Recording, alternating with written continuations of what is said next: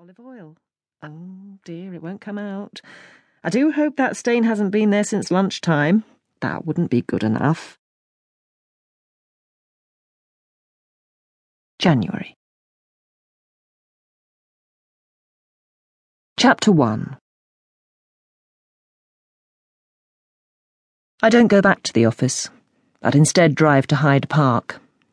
I park and then walk, and walk, and walk, stopping only to bath and retch unproductively en route. It's an icy cold January afternoon. There's hardly a soul around, unlike the summer when the park is heaving with revellers. The occasional tramp shuffles by, and I see the odd figure dashing home through the twilight, probably clerks who religiously leave their office at 5. Not paid enough or motivated at all to stay a minute after clocking out time. Oblivious to their surroundings, they don't glance left or right. The park is simply something that must be passed through on the way to centrally heated rooms and hot cups of tea. The odd mother rushes by with her toddler in a pushchair. The kids are invariably ugly, tired, and dirty. The mothers are all that, and also harassed. I suppose that pushchairs, previously beneath my notice, will soon become significant to me. Pushchairs, and high chairs, and baby baths, and cots, and nappies. And it's impossible. It's alien. It's wrong.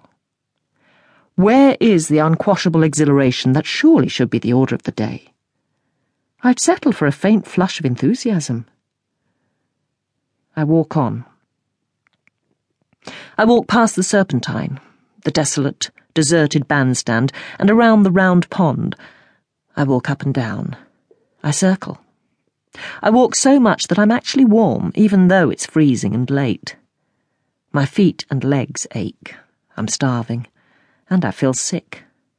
How's that possible? On balance, the hunger is more compelling than the nausea. I'm so desperate that for the first time since I gave up watching Black Beauty, I buy a hot dog from a suspiciously filthy man pushing an off-white cart. The cart, man, and hot dog would fail all health and hygiene regulations with spectacular success. I try not to think about it. He piles greasy onions into the bread bun and then smothers the hot dog with mustard and ketchup, which squelch onto his fingers and down his arm. He wipes his dirty hands on his dusty trousers, runs his hand through his hair, and, the final flourish, wipes the back of his hand over his mouth. I don't care. The hot dog looks delicious. I'm that hungry I would eat the man, dusty trousers and all, if necessary. Without even stopping to check if anyone can see me, I gobble down the hot dog in approximately 3 bites. For about 7 seconds, I feel almost normal. My hunger is satiated, and I don't feel sick. An exceptional state of affairs for the last month or so. On the 8th second, my stomach lurches uncontrollably, and I'm hoying for Europe. The undigested hot dog with onions, mustard, ketchup, and trouser dust lies forlornly on the pavement. It's accompanied by 2 digestive biscuits, and I think that other thing is rye bread from my sandwiches at lunchtime. "You fucking stupid bitch," says the hot dog seller. "What the fuck did you do that for? That ain't good for business, is it?" I scrabble in my handbag and locate some tissues with which I wipe my mouth, 6 splattered trousers and boots, and then I walk away, too weary to fling back a clever retort, never mind reapply lipstick. I walk around the park again until I'm convinced that my boots are worn through. Finally, I throw myself onto the nearest park bench, not bothering about the bird excrement or chewing gum.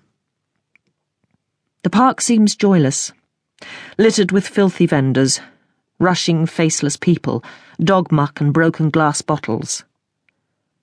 I am growing a baby.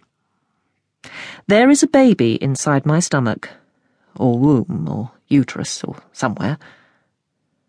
I try to think about that for a moment, and can't. It's so big. The thing, he or she, is probably about the size of a single grain of couscous, but the fact that I'm pregnant is big. Too big. Do I want to be pregnant? Do I want a baby? The natural conclusion. I have no idea.